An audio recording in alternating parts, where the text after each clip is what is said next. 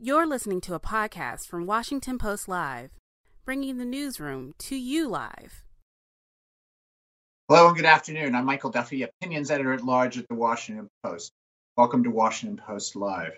Our guest today is the man who represents the European Union in Washington, D.C., the EU's Ambassador to the United States, Stavros Lambrinidis. Welcome, Ambassador. Thanks for having me. This weekend, Ambassador, Ukrainian President Volodymyr Zelensky strongly criticized the West and its response to the Russian invasion, demanding more help from NATO and its allies for the war effort. The EU has played a major role in that response. Is the President Zelensky right? Is more needed and more obliged from the West? He is demanding more help, and more help is on its way. The help he's received already is massive, and this is what has allowed the unbelievably heroic Ukrainian people to be able to resist this invasion up to now. Putin was planning it to take 4 or 5 days. It hasn't. And it is the massive military aid that both the United States and the European Union has provided that has made the difference. But more is coming indeed, because Putin is continuing. And so long as he is continuing to create bloodbaths and try to occupy territory, he will be facing the Ukrainian people with the support of the EU and the US. Earlier in this conflict, there seemed to be some hesitant from Western countries to go further out of fear of provoking Vladimir Putin into a more escalated response. Have those fears abated somewhat? And is that one of the reasons the more help is coming, in your view? I don't believe so. By this, I mean that the help that we were giving and the help that we will give now immediately in the future is the same kind of lethal defensive help that has allowed the Ukrainians to defend themselves so effectively up to now. The Stingers and the Javelins and every other military support of that sort. So this has come and will continue to come. The discussion I think you're referring to is one that doesn't refer so much to the European Union as to NATO, and that has to do with getting boots on the ground. But that's a different story, of course. And what I can tell you is that the Ukrainian president, a heroic figure, a symbolic figure for freedom and sovereignty today around the world, has thanked repeatedly the European Union and its member states for the support they are providing, including the support for close to 4 million Ukrainians, mostly women and children who have been forced to flee the country because of Putin's aggression. We'll come back to the refugees in a second, Ambassador. Let's talk a little bit more about the economic response of the EU. Some folks have criticized the West on the economic front for not doing more to sanction really just about a fifth or a fourth of the Russian oligarchs, not all of them, perhaps half the banks, not all of them. Some of the state-led companies, but not all of them. As you ponder next steps, what are you thinking is an appropriate next step up for the EU in this battle, on the economic front with Russia? So I will answer that question, and I will tell you that you never talk sanctions publicly, but I assure you that we're looking at all the options. In the same way we did not announce before we imposed the massive sanctions we did on Putin what exactly they would be, and we did them. We will do the same in the future. But the fact of the matter is that Russia has been sanctioned in a way that it never thought, and Putin never thought would be possible. He was hoping and gambling on the possibility that the European Union would be divided. Keep in mind, as opposed to the US, where a president has to make a decision, he signs an order, and that's it. In the European Union, you need 27 presidents and prime ministers to agree unanimously on sanctions. And on the day after he invaded, he was hit with massive coordinated American, European, Canadian, British, Australian sanctions. And in the week after that, as he continued his massacres, he was hit to 3 more waves. And the end result of all that is that the ruble has crushed. His industrial base is going to be decimated in the next months and years if he doesn't change course now. But immediately, his inflation has gone dramatically up. His borrowing costs for his companies and his people dramatically up. And this is eating out from the pockets of simple Russians and their paychecks. He is paying a huge price as we speak. He cannot use his foreign reserves of his bank, his central bank, to be able to somehow try to balance off these costs. And it's going to get worse and worse. So what we discussed when President Biden was in Brussels this week was precisely how to ensure that these massive sanctions now are fully implemented. All the loopholes we're identifying closed. And this is our focus right now. Is one of those loopholes, or at least next steps, in the energy sector? And could you tell us a little bit about why that still remains to be fully implemented? Well, the energy sector is the big discussion that President Biden had in Brussels with President von der Leyen of the European Commission, President Michel of the European Council, because the European Union has made a strategic decision to not just take a measure here or there now, but to strategically decouple quickly entirely from Russian gas. And this is what we're working on as we speak. So today, about 40% of Europe's gas consumption is imports from Russia.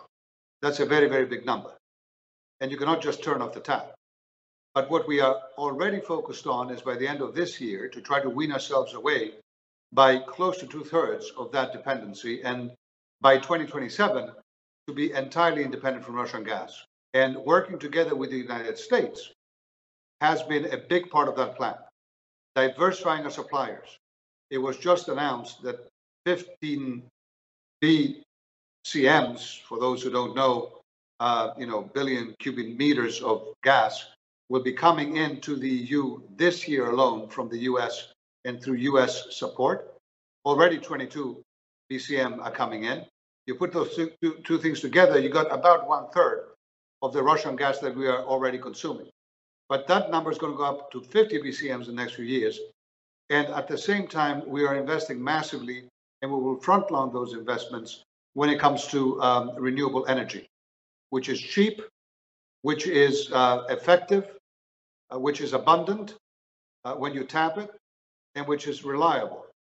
And that energy transformation of the European Union will not only produce a cutting off of the ties and reliance on Russia, but it will fundamentally change the European economy. It will boost it in the next decades. It will be an entirely different ball game, both for energy and for everything else. We hear a lot about sanctions. It's hard for those of us who don't practice this. Even for those who practice those. Well, I'm not sure what the verb is, but I think you get my idea.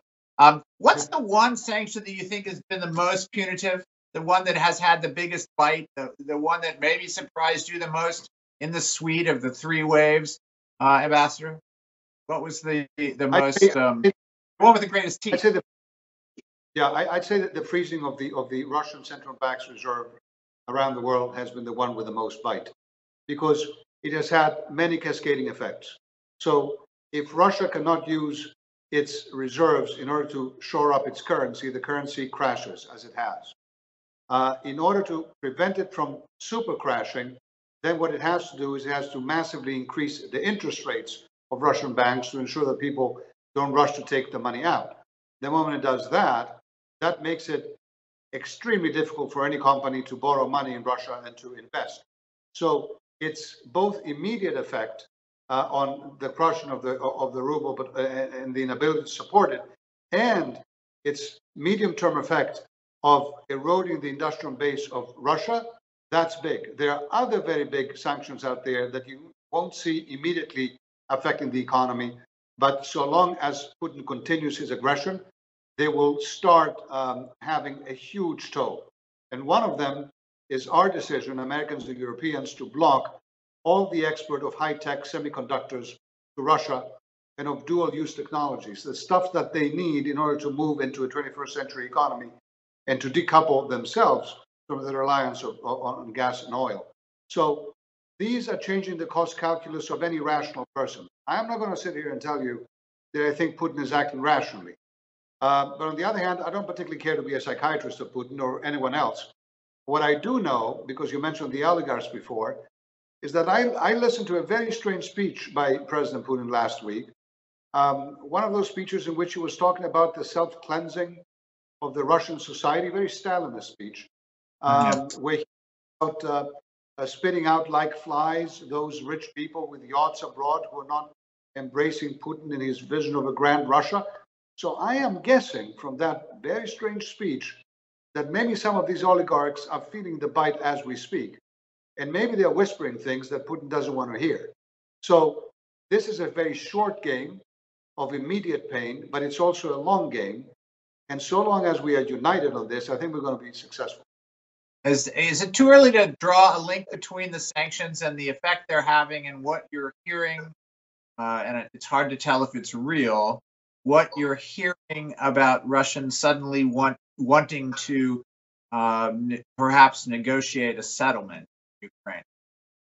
I don't know. I really don't. I don't want to speculate. Certainly, we did not put these sanctions there, but for one reason: to change the calculus of Putin and to ensure that a negotiated peace settlement can happen and that his bloodshed can stop. So, if the sanctions have had that effect, that's a good thing. But I wouldn't put too much stock on what the Putin and Lavrov and others are saying about negotiations. I have seen the brutality. I have seen the difficulties, the unexpected difficulties that he faced in terms of his military operations on the ground. Quite telling, quite telling. But he hasn't stopped bombing cities. He hasn't stopped killing civilians.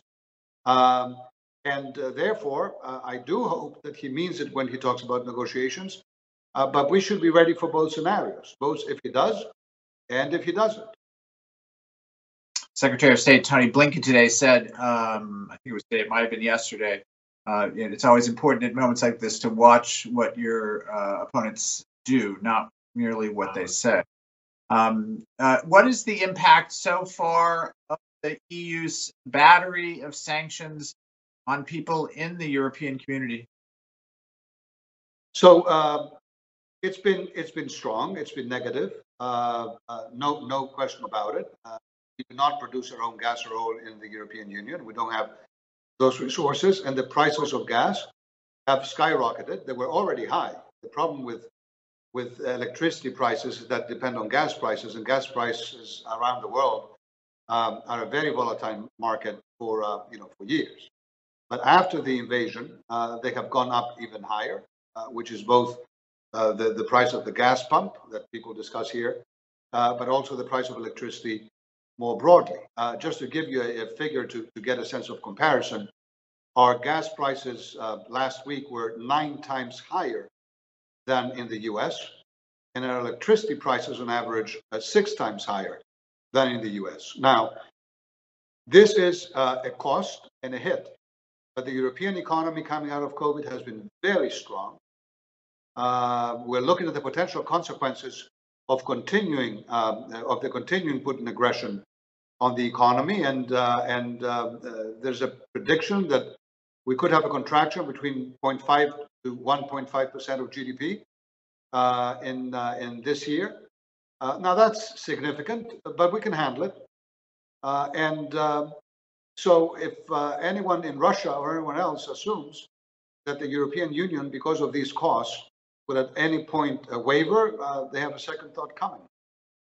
We have a viewer question related to sanctions, Mr. Ambassador. Mark Wallet from Minnesota asks, what support are you able to provide EU companies that are hit directly or indirectly by implementation of the sanctions regimes? So it's a very good question, and I thank Mark for asking it. There's a series of measures out there that we are allowing the 27 EU member states to take, from reducing taxes to giving direct support to the most affected citizens, the poorest citizens, to supporting through state aid, through government aid, companies that are being especially hit by this increase in prices, to a number of other things. So none of these solutions is perfect. They all have their positives and negatives, but they are solutions that every member state today is already using and will be using more in the future. But in the future, for the European Union, there's really only one solution, and that is to have the homegrown energy that the EU actually can produce, the one that it has been investing trillions of euros, dollars up to now already. When I say it, I mean European companies in virtually every single member state. The one in which we are world innovators, and that is renewable energy. The wind, the sun, the biomass, anything you can imagine. And this crisis, as much as it has convinced us that we have to wean away from Russia, hasn't changed the reality that natural gas is going to be a bridge, fuel until we get to the carbon neutrality that our economies are geared towards, and that climate change demands us to do around the world. And so we will be relying from now on much more on suppliers who are friends, who are allies, who are reliable, such as the United States. And can you just review with us one more time, when do you think the independence from Russian gas will take place? I believe that by 2027, 2028, we will have reduced our consumption of gas by about 150 BCMs. That is today the amount of gas that we're importing from Russia. Let's talk a little bit more about diplomacy. President Biden said over the weekend, for God's sakes, this man cannot remain in power. Talking about Vladimir Putin, he said on Monday, President Biden said on Monday that he was speaking, expressing his moral outrage, not stating U.S. policy and calling for regime change. But it begged the question, should President Putin remain in power after this invasion in Russia, in your view, or in the view of the EU? Well, I think he's very concerned because he realizes this is the question that Russian citizens are probably asking in increasing numbers. And that is where the whole game is going to be played for him. He is an authoritarian figure. He's transforming himself into a dictator. He's shutting down virtually every Russian media outlet. He is feeding the same kind of propaganda to everyone he can. He's threatening, explicitly opening people who are not with him on his side. He is cracking down on civil society. He's doing all those things. But he will soon have body bags getting back to Russia. And these are young Russian boys, conscripts, who didn't bargain for this and who were not expecting this. And neither were the mothers and fathers and families.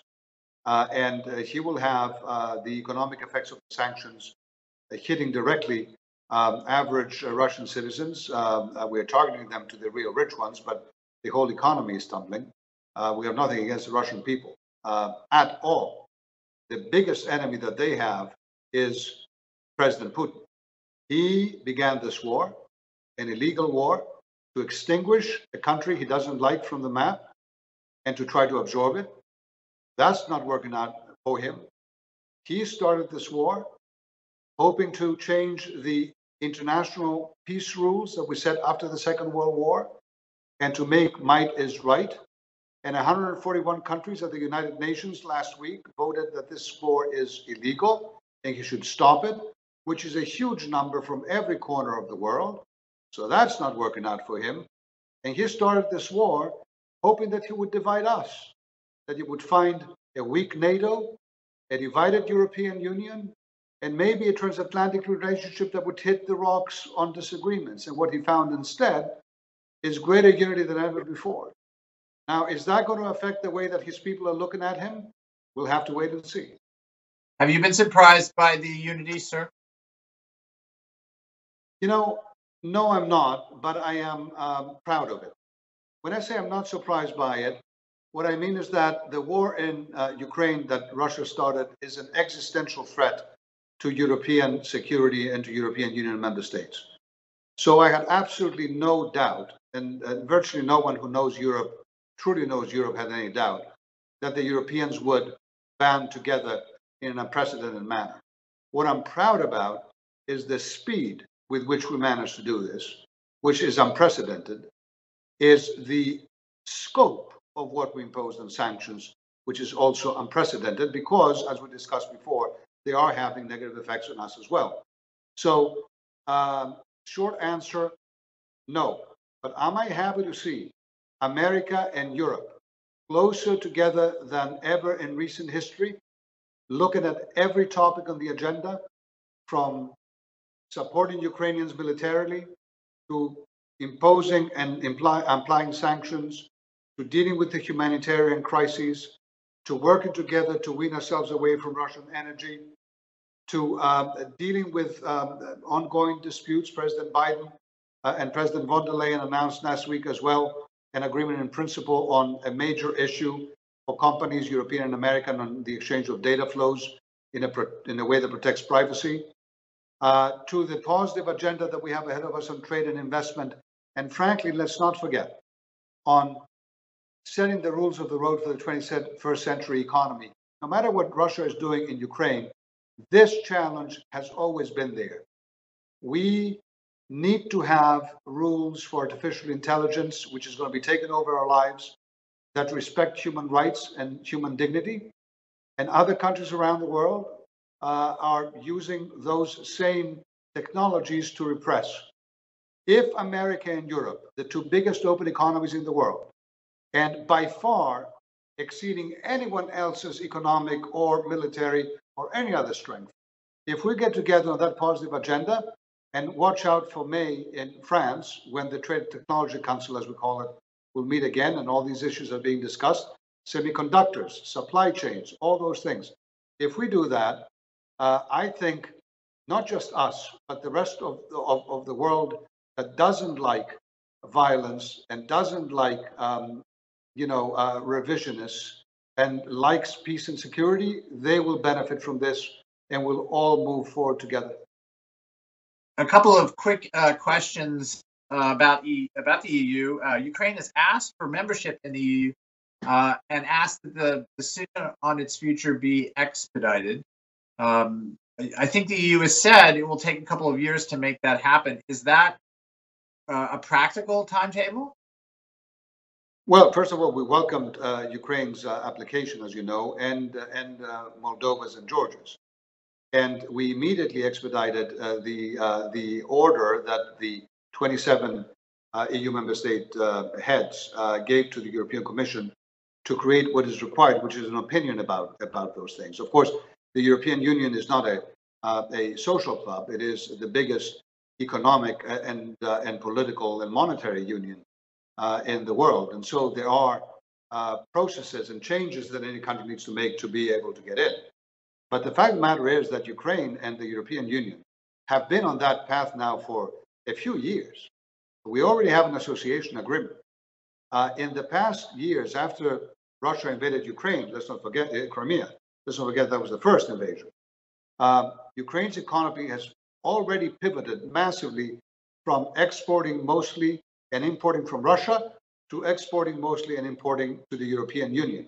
And that has created an economic boost in the country that I'm sure Mr. Putin wasn't happy. And he probably took that into account when he decided to engage in his premeditated, aggression, right? So yeah. The energy, you take the electricity grid of Ukraine just 2 weeks ago, we announced that it was totally decoupling from Russia and totally coupling on the European electricity grid. All these are massive changes already on the road to European Union membership, and you will see those accelerating in any event. Some analysts have even suggested that it was Ukraine's growing relationship with the EU that might have been as responsible for not to say responsible, but as concerning to Vladimir Putin as its interest in potentially joining NATO. Do you agree with that? I think, we'll have to wait and see about this. I think that clearly right now, Russia seems to be signaling that NATO is what it is most concerned about, and President Zelensky also seems to be discussing this.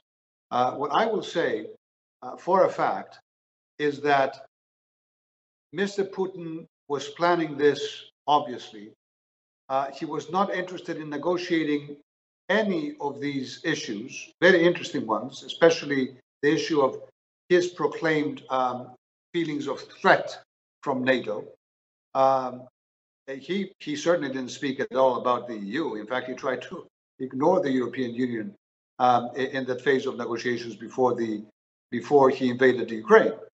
But in the end of the day, that mindset has led him to what probably is the biggest geostrategic mistake that he has ever made. We'll have to wait and see. But one thing is clear.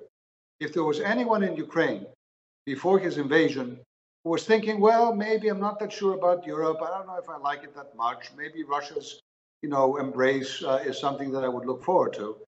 I can assure you, especially after the destruction of Mariupol, a city that has a lot of Russian speakers, by the way. I mean, there is President Putin claiming that he's trying to protect the Russian speakers around the world in Ukraine. No one has devastated them. No one has killed them in bigger numbers than he has. No one has exiled them from their country in bigger numbers than he has. There's not going to be much love lost for Mr. Putin after this invasion is over. I have a last question, Mr. Ambassador, and thank you so much. Will the EU be supportive of a potential ceasefire deal if Putin and Russia are allowed to keep control of some areas of Ukraine that it has taken? Or must, in your view, Ukraine's entire territorial integrity be maintained to the condition that existed before this latest invasion? Well, that's a decision, of course, that President Zelensky and the elected president of the Ukrainian people has to make. We are fully supporting the president on his efforts, both on the battlefield today and in negotiation. What we have said, and what we have said, what the international community has said at the United Nations only a week ago, what the International Court of Justice said in its decision is that this invasion is illegal. It is most likely committing a number of war crimes. I would go even more than saying just most likely. That accountability has to be sought for this invasion, and that what Russia has to do is stop fighting now and withdraw all its troops from Ukraine now. Thank you, Ambassador. Unfortunately, we're out of time. We're grateful for you taking the time to join us today on Washington Post Live. Thank you so much. Thank you so much. Thank you. Thanks for listening. For more information on our upcoming programs, go to WashingtonPostLive.com.